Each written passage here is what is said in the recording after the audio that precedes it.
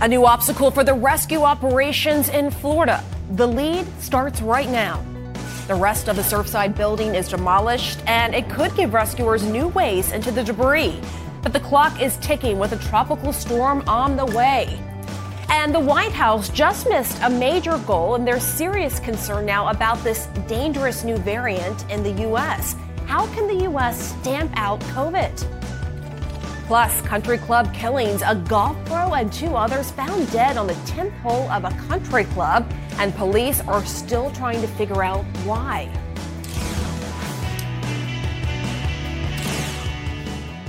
Welcome to the special edition of The Lead. I'm Pamela Brown in for Jake Tapper. Hope everyone has had a great 4th of July. And we begin today in the national lead and the rising death toll in the Surfside, Florida condo collapse. 27 people are now confirmed dead. 118 are still missing at this hour. Search and rescue efforts picked back up this morning, just hours after the remaining units of the Champlain Towers South condo building were demolished, marking another sad chapter in this story. Survivors left without a home and all their personal belongings because they weren't allowed to get back in to get those family photos, clothes, important documents, all now part of a new pile of rubble, which officials say was necessary as a new threat approaches. CNN's Rosa Flores starts us off from Surfside. It took seconds for the standing portion of the Champlain Towers South to come down. Truly, we could not continue without bringing this building down. As we speak, the teams are working on that part of the pile that was not accessible before the building was demolished. The controlled demolition, authorities say, a necessary step, given the threat of approaching Tropical Storm Elsa, whose impacts could arrive starting tonight. That storm initiated a conversation about the necessity to bring that building down, because the worst thing that could have happened was to have a storm come in and blow that building down on top of the pile. A lot of emotions for the surviving residents, as families were not allowed to enter the structure to get their belongings. The icing on the cake for their disaster. You know, they were evacuated, they saw their friends and neighbors, some of them killed, some of them missing, and now they've lost everything. Absent the teetering structure, first responders were allowed for the first time to target areas deemed no search zones due to their dangerous proximity to the once standing partial structure. Now that that tower has been brought down, we're able to focus our efforts on that area that was unable to be searched. On day 12, officials are still calling it a search and rescue mission, but the commander of the Israeli search team preparing surviving families for the worst. I said to the families 2 days ago that the chances to find somebody alive is close to 0. I'm realistic, but we are still full of hope. New internal documents obtained by CNN shedding new light on the urgent need for $15 million worth of repairs that were delayed for years. One of the slides in a series of presentations from the fall and winter of 2020 was titled, "Why We Have to Do All of This Now." Another section said the driveway on top of the garage had very poor drainage, design flaw. And a third said, there is no waterproofing layer over the garage in the driveway or any area except the pool deck and planters. This has exposed the garage to water intrusion for 40 years. Where there is waterproofing, it has failed. Water has gotten underneath and caused additional damage to the concrete. When asked if the design flaws referenced in documents were being investigated, officials said it's too early to talk about the investigation. We're focusing on recovering victims right now, but this will be a long process, as has been stated, and it'll be very thorough. But with every troubling document unearthed, says Surfside Mayor Charles Burkett, the concerns grow over the occupied Champlain Towers North, a sister building that was built about the same time. There is some anxiety about the sister building, which has really got the same name, the same developer, the same plans, probably the same materials, and until we know why this building fell down, that one's in question. I just got off the phone with one of the captains on the scene, and he tells me that right now they're focusing on searching the bedrooms in this condo complex. They say that that's where they believe that most of the people that are missing were at 1:30 in the morning when this condo collapsed. Now, The National Weather Service tweeting that the surrounding areas are under a thunderstorm warning. If you can just look around me, Pam, you can see that it's pouring. So I asked this captain if this is hampering the search, and he tells me that right now there are still brave men and women on that pile of rubble looking for signs of life. Pamela? They have just been tireless from the get-go. Thanks so much, Rosa Flores. And on that note about the weather there, the rain we saw, let's go to CNN's Tom Sater, who is tracking Tropical Storm Elsa. So what does it look like to you when it comes to Surfside and Elsa? Does it look like Elsa will hit it? Well, I tell you what, she just mentioned that there was a severe thunderstorm warning. That validates really right there the decision to bring down this building. Inside that severe thunderstorm warning was a tornado warning just west of downtown Miami. I'll show it to you. You can actually see it on the infrared imagery. See how red it is up to the north? That batch is moving through now, but this is an elongated system, so parts of Cuba could see, 10, even up to 15 inches. We're not going to see that in Florida, maybe 4 to 6 inches. But the track has really been shifting westward, which is nice. Several days ago, that cone of uncertainty included Surfside. So that got them to think, well, we've got to do something here. Now, even though it is moving further to the west, doesn't mean they're out of this completely. In yellow are the tropical storm force winds that are sustained. They're not gusts. You can get gusts farther outside this little area here, but it will move up that western coast.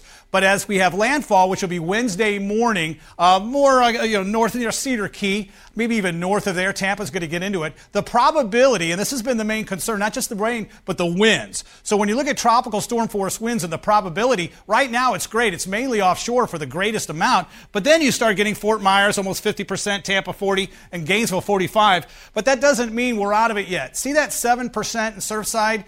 Outer bands, even though this time of year, these are not monster storms. And I doubt this will even get back to a hurricane. It's possible, but I doubt it.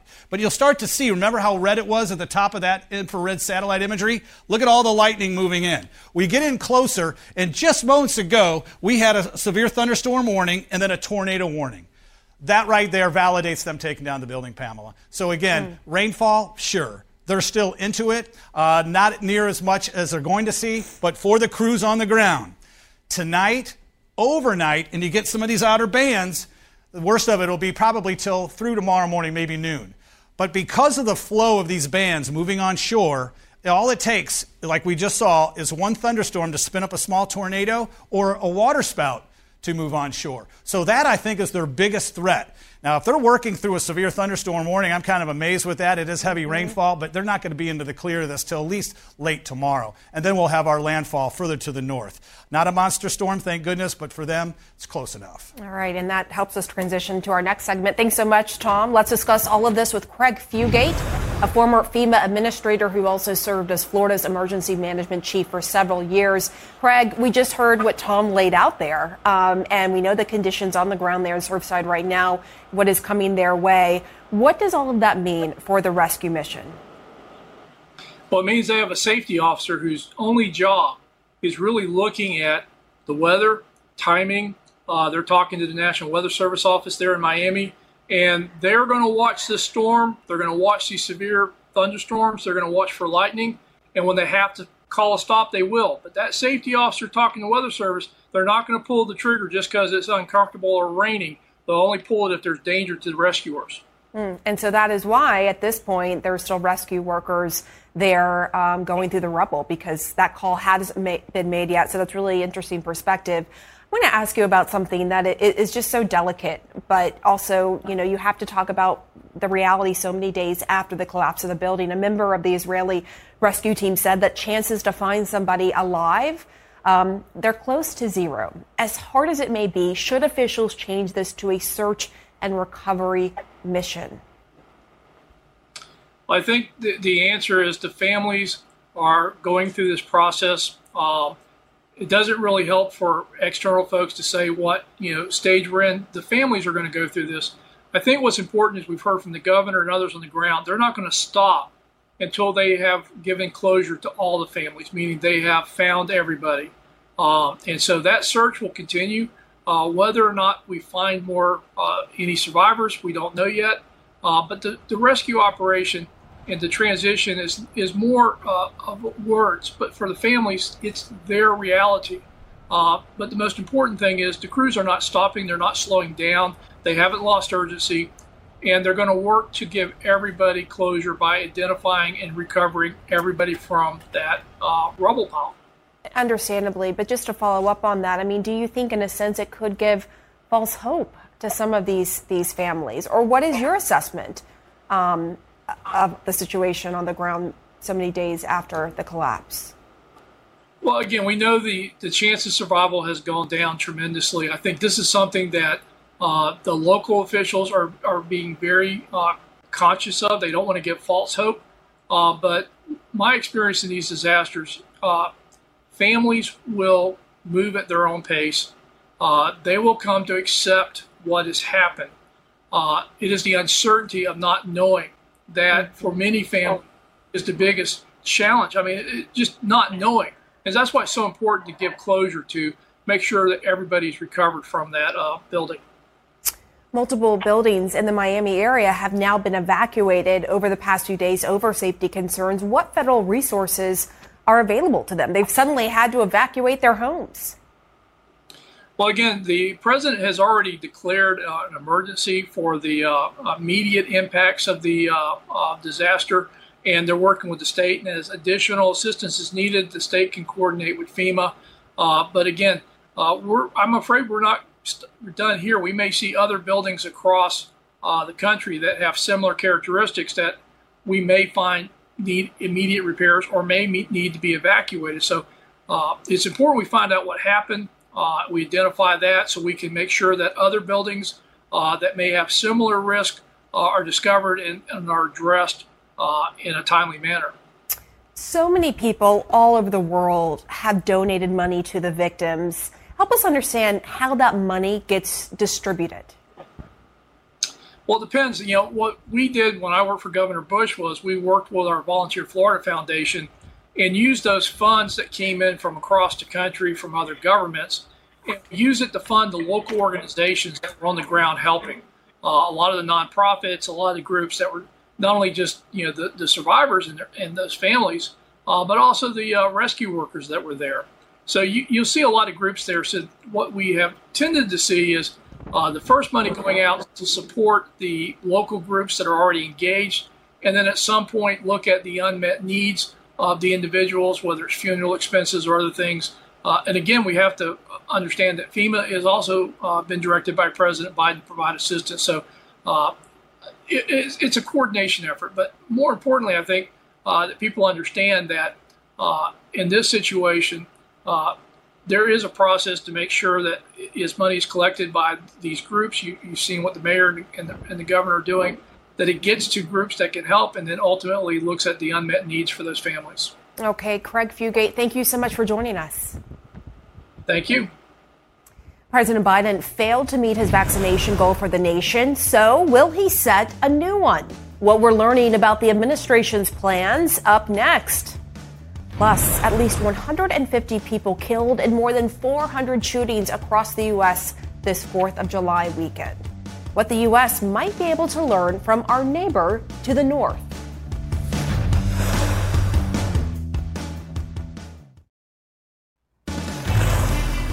Turning to the politics lead now, President Biden is applauding recent progress on the pandemic, downplaying the fact that the U.S. did not meet his goal of vaccinating 70% of all adults by July 4th.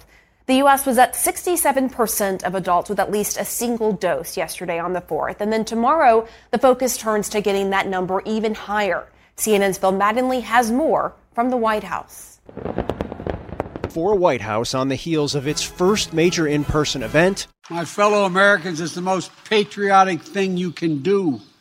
So please, if you haven't gotten vaccinated, do it. Do it now. Palpable concern about an increasingly aggressive Delta variant, with millions of Americans still resistant to the most effective weapon to combat its spread, vaccination. Well, if you look at the number of deaths, about 99.2% of them are unvaccinated. About 0.8% are vaccinated. President Biden set to receive a briefing on the hurdles to stamping out the pandemic once and for all on Tuesday, and planning to give remarks to once again try and juice vaccinations as his administration settles into a daily grind, shot by shot, to blunt any new outbreaks. It's a split-screen moment for Biden. Today, we are closer than ever to declaring our independence from a deadly virus. On one side, historic progress on vaccinations that has rendered the pandemic under control in many areas of the country at a scale unmatched worldwide. We are emerging from the darkness of years, a year of pandemic and isolation, a year of pain, fear, and heartbreaking loss. Just think back to where this nation was a year ago. Think back to where you were a year ago. And think about how far we've come. On the other, the aggressive spread of the Delta variant, threatening to envelop parts of the country where vaccine progress has slowed to a crawl. The experience that we're seeing with this is that it is clearly more transmissible. It is more effective and efficient in its ability to transmit from person to person. That reluctance to get vaccinated, a primary driver of Biden's inability to hit his goal of 70% of American adults with at least one dose by July 4th. But narrowly missing that goal, doing nothing to halt the White House festivities or Biden's message. Today, we have the power of science. A president walking the line between historic triumph and stubborn concern. Don't get me wrong. COVID-19 has not been vanquished. We all know powerful variants have emerged, like the Delta variant. But the best defense against these variants is to get vaccinated. And Pamela, White House officials say they don't expect the president to lay out any new numerical goals like that 70% marker, but they do expect him to stay increasingly focused on this issue, particularly in areas where the vaccination rate remains very low, especially in certain states in the South. It is something the White House has been keyed in on for the last several weeks, sending response teams to some areas, trying to ensure that state and local governments have the resources they need. It is an acknowledgement that while there is certainly historic progress that has been made, there is a lot more work to be done and serious concerns about what that Delta variant may mean, Pamela. All right. Thanks so much, Bill Mattingly. Let's talk about those serious concerns with Dr. Megan Ranney. She is the Associate Professor of Emergency Medicine at Brown University. Dr. Ranney, great to see you. So you're among health professionals who believe full FDA approval on vaccines will encourage more people to go get a shot. But if people didn't want a vaccine under emergency use authorization, why would a change in classification do the trick, in your view? Oh, there are some people that hear that emergency and emergency use authorization and somehow think that the vaccine is risky or hasn't been fully tested yet.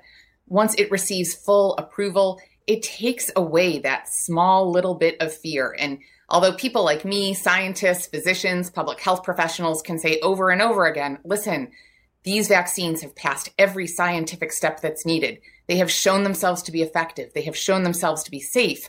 Getting that extra seal of approval will get some folks over the hump. And just to be clear, what is the difference between the emergency use and full approval? So the really big difference is just that the full approval means that when the COVID pandemic is no longer a public health emergency, these vaccines will still be able to be used. Usually, in order to achieve full approval, you need more time to have elapsed from when the trials started up until when they grant full approval. Now, for vaccines, it is unbelievably rare to see side effects longer than a couple of weeks after vaccines are administered, but we still hold vaccines to the same standards as every other medicine. We now have hundreds of millions of doses that have been administered, tons and tons of safety data. There's no reason that they wouldn't meet every criteria for that full approval. We just need the FDA independent commission and then the full FDA to vote and actually get it over to that full approval status. So Dr. Fauci says overwhelmingly that the most severe cases are among those not vaccinated. Let's listen. Well, if you look at the number of deaths, about 99.2% of them are unvaccinated. About 0.8% are vaccinated. For goodness sakes, put aside all of those differences and realize that the common enemy is the virus, and we have a tool, a highly effective tool against this virus. Why do you think that fact alone is not convincing more people to get a COVID vaccine? I think that fact is not trickling down to many people. You know, there's a lot of folks that, for better or worse, don't watch TV or listen to Dr. Fauci, who are getting their news primarily from social media or from their community groups or from their family and friends. And those folks might not be hearing that statistic. They're hearing the stuff that's misinformation or actually lies about the vaccine instead. I am hopeful that we'll be able to permeate through communities that have been hesitant, but it's really much more of a ground game than a mass media game at this point. And when you look at the numbers, let's focus on one part of the country, Arkansas. It's one of 10 states where cases jumped more than 25% in a week. The governor there told CNN that there is one key group in that state getting sick. Let's listen. It is our younger adults that's now getting hit with the Delta variant, which is more contagious, has more severe consequences, and that's the concern that's causing the increase in hospitalizations. So at the current rate, only 57% of adults under 30 will have their vaccine dose by the end of August. If the U.S. has another major surge, do you think the younger unvaccinated adults will largely be why? Absolutely. And we've already seen that the highest number of infections over the past few months have been in those younger adults. These are the people that thought they were invincible. Unfortunately, they're not. As an ER doc, I can tell you, I've seen plenty of folks in their 20s, 30s, and 40s who are severely ill from COVID. I hope they'll show up and get their shots. I mean, that is chilling. You've seen it firsthand in the ER. Dr. Megan Ranney, Thank you so much. Thank you. A stark warning from a top military official about the Taliban advancing as the U.S. pulls out. We are live in Afghanistan. Up next, stay with us.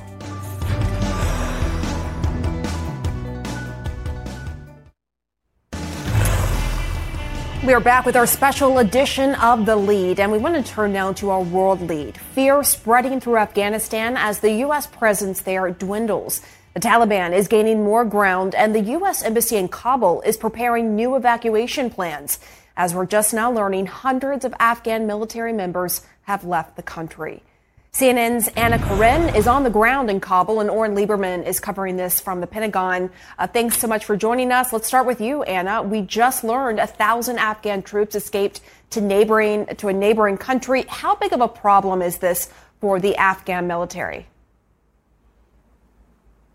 Yeah, that's right, Pam. 1,000 Afghans have fled over to Tajikistan across the border. There has been fighting in this area now for some weeks, but the number of Afghans fleeing the Taliban, that really is alarming. The Taliban obviously want to get in charge of those border posts and those highways, you know, to effectively cut off those supply routes from Central Asia and choke Afghanistan.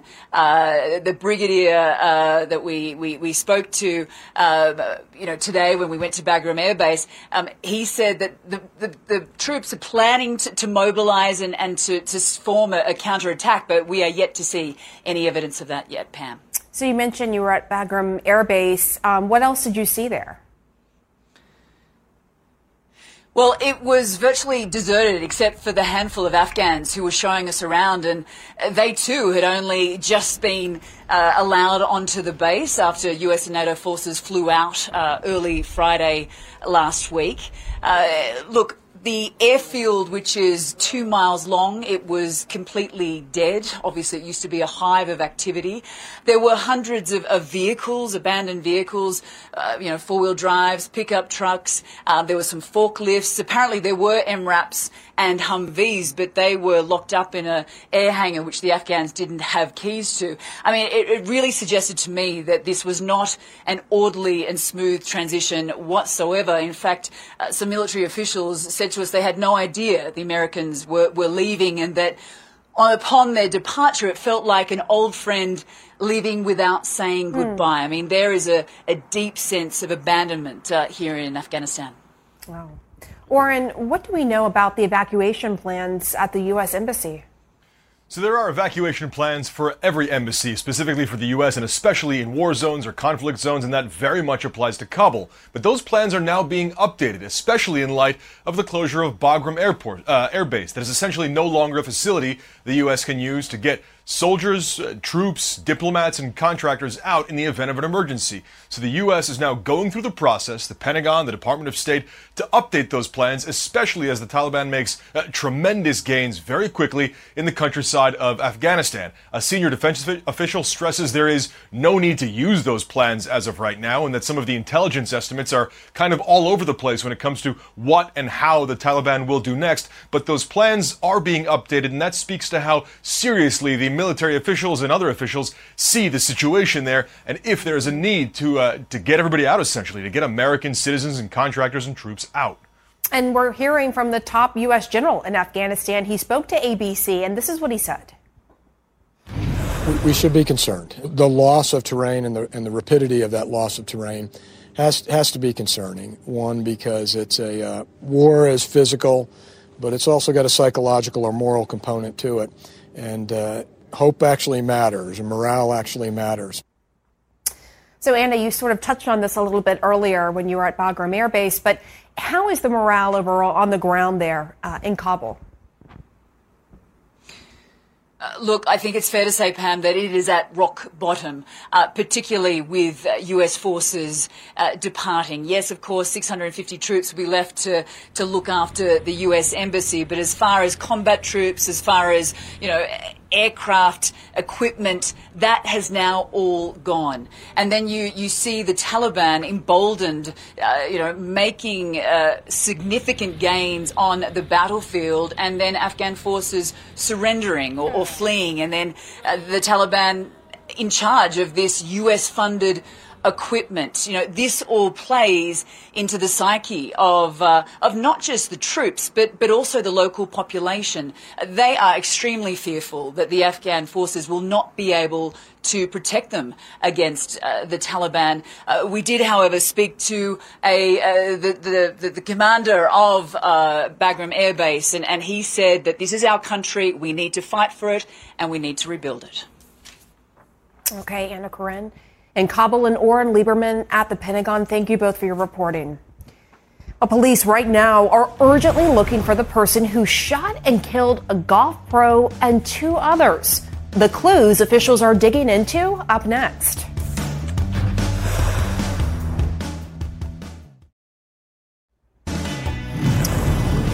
And in the national lead, murder on the 10th hole. A manhunt is underway right now after a golf pro was found dead at a club outside of Atlanta over the weekend. And police say the suspect left a truck behind with 2 more bodies inside of it. As CNN's Ryan Young reports. It was just kind of a frenzy, and everybody was just trying to figure out what's going on. 3 people are dead, including a golf pro, after a bizarre incident on a country club golf course. Police are still searching for the suspect. It happened Saturday afternoon at the Pine Tree Country Club in Kennesaw, just north of Atlanta. Witnesses say a man drove a white pickup truck onto the course. Golf pro Gene Siller went to see what was going on and was shot near the 10th hole. A member of the club told CNN affiliate WXIA. When it happened, it was all in the moment, and 4th of July, you're thinking fireworks, and it's not fireworks, and there's a guy on the ground. Police say the 41-year-old Siller was found with an apparent gunshot wound to the head and pronounced dead at the scene. A really nice guy, greeted everyone, treated everyone with respect, really good guy. Officers then made another shocking discovery. Inside the bed of the truck parked on the green, the bodies of 2 men, both with apparent gunshot wounds. Police identified one of the victims as Paul Pearson, the registered owner of the Ram truck. The other victim has yet to be identified. While police investigated, nearby Kennesaw State University sent out an emergency alert to students and faculty. In a series of tweets, the school's emergency management department described the suspect as a Hispanic male with long hair, 6'1", 170 pounds, with a darker complexion, wearing a white or tan T-shirt, work pants, and possibly a hat. Investigators are still trying to figure out if this was a targeted or random incident. He was a peaceful dude. He built community, didn't have one enemy.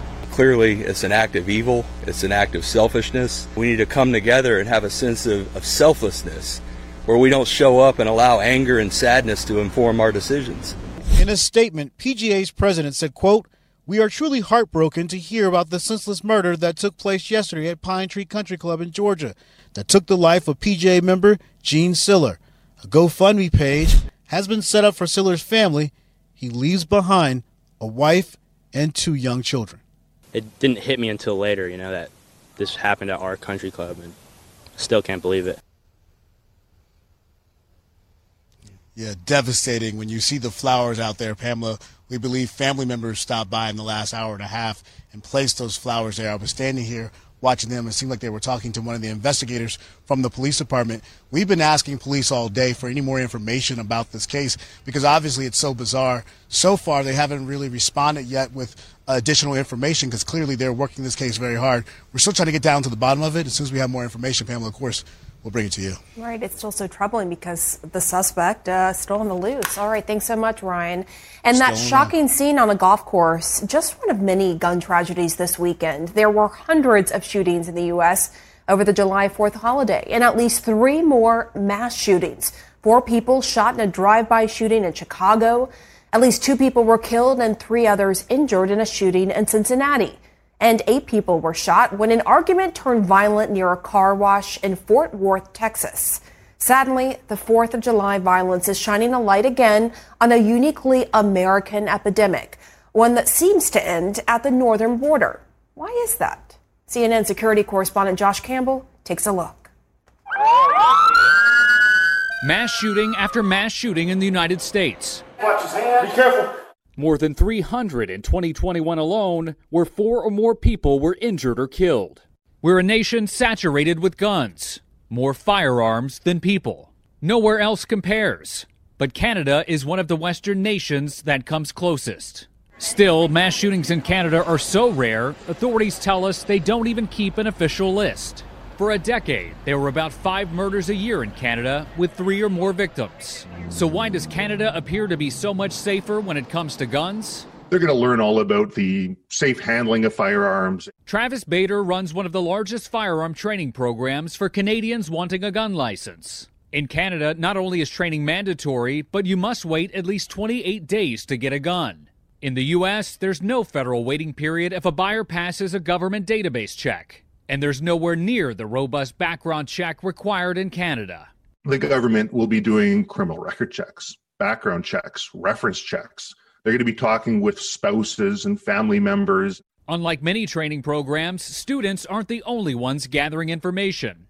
Trainers act as a first line of defense. If the instructors see a student that comes in who they feel just is not doing well at life in general and perhaps shouldn't have a firearm, we'll give that student a full refund. We'll create a complete written report for our records, and we'll supply a copy of that report to the Firearms Center as well. The number of people denied a license or had theirs revoked in Canada has been climbing to more than 4,000 in 2019. Some reasons: mental health concerns, court orders, and risk to oneself or others. Every individual who is successful on the course and is successful in obtaining their possession and acquisition license, they're now subjected to daily criminal record background checks. Gun safety training isn't all Canada does differently. Unlike in the United States, mass shootings have led to swift legislative change in Canada. Take the 2020 Nova Scotia massacre, where 22 people were gunned down. There is no need in Canada for guns designed to kill. It was followed by an assault weapons ban. Polls like this one showed Canadians overwhelmingly supported change. But the massacre triggered public anger, mobilization, and it pushed the Canadian government to move. The U.S.-based National Rifle Association called Canada's gun control legislation unnecessary, burdening already law-abiding firearm businesses, hunters, farmers, and sports shooters. Canada has its own gun lobby, but it isn't as powerful as the NRA. And unlike in the U.S., Canada doesn't have a constitutional amendment guaranteeing the right to own guns. You see here, gun ownership is a privilege. It's a privilege that the government gives to citizens. It can remove it. Gun crime is on the rise in major cities like Toronto and Montreal, but nowhere near the explosion in the U.S. And with no apparent end in sight, are there any solutions Americans can learn from our neighbors to the north? The Canadian system recognizes that people's lives change over time, And that just because you are fit to own a gun at one point in time does not mean that in the future you will continue to be fit. Now, it's worth pointing out that there are a lot of guns in Canada, but nowhere near the level of gun violence that we see here in the United States. And as we compare these two countries, gun rights advocates may say, hold on, gun ownership is enshrined in the U.S. Constitution, unlike in Canada. But Pamela, one thing that my colleague Jason Kriveric and I noticed in reporting this story, something we see in Canada that we don't see in the United States, is a focus on responsible gun ownership, on these training programs and other tripwires that help ensure that criminals and those prone to gun violence don't get their hands on weapons in the first place. Pamela? All right, Josh Campbell, thanks for bringing us that important reporting there. Well, today is one of the busiest travel days with the worst traffic. And if you need to fill up your tank, you might even run into more problems. That's next.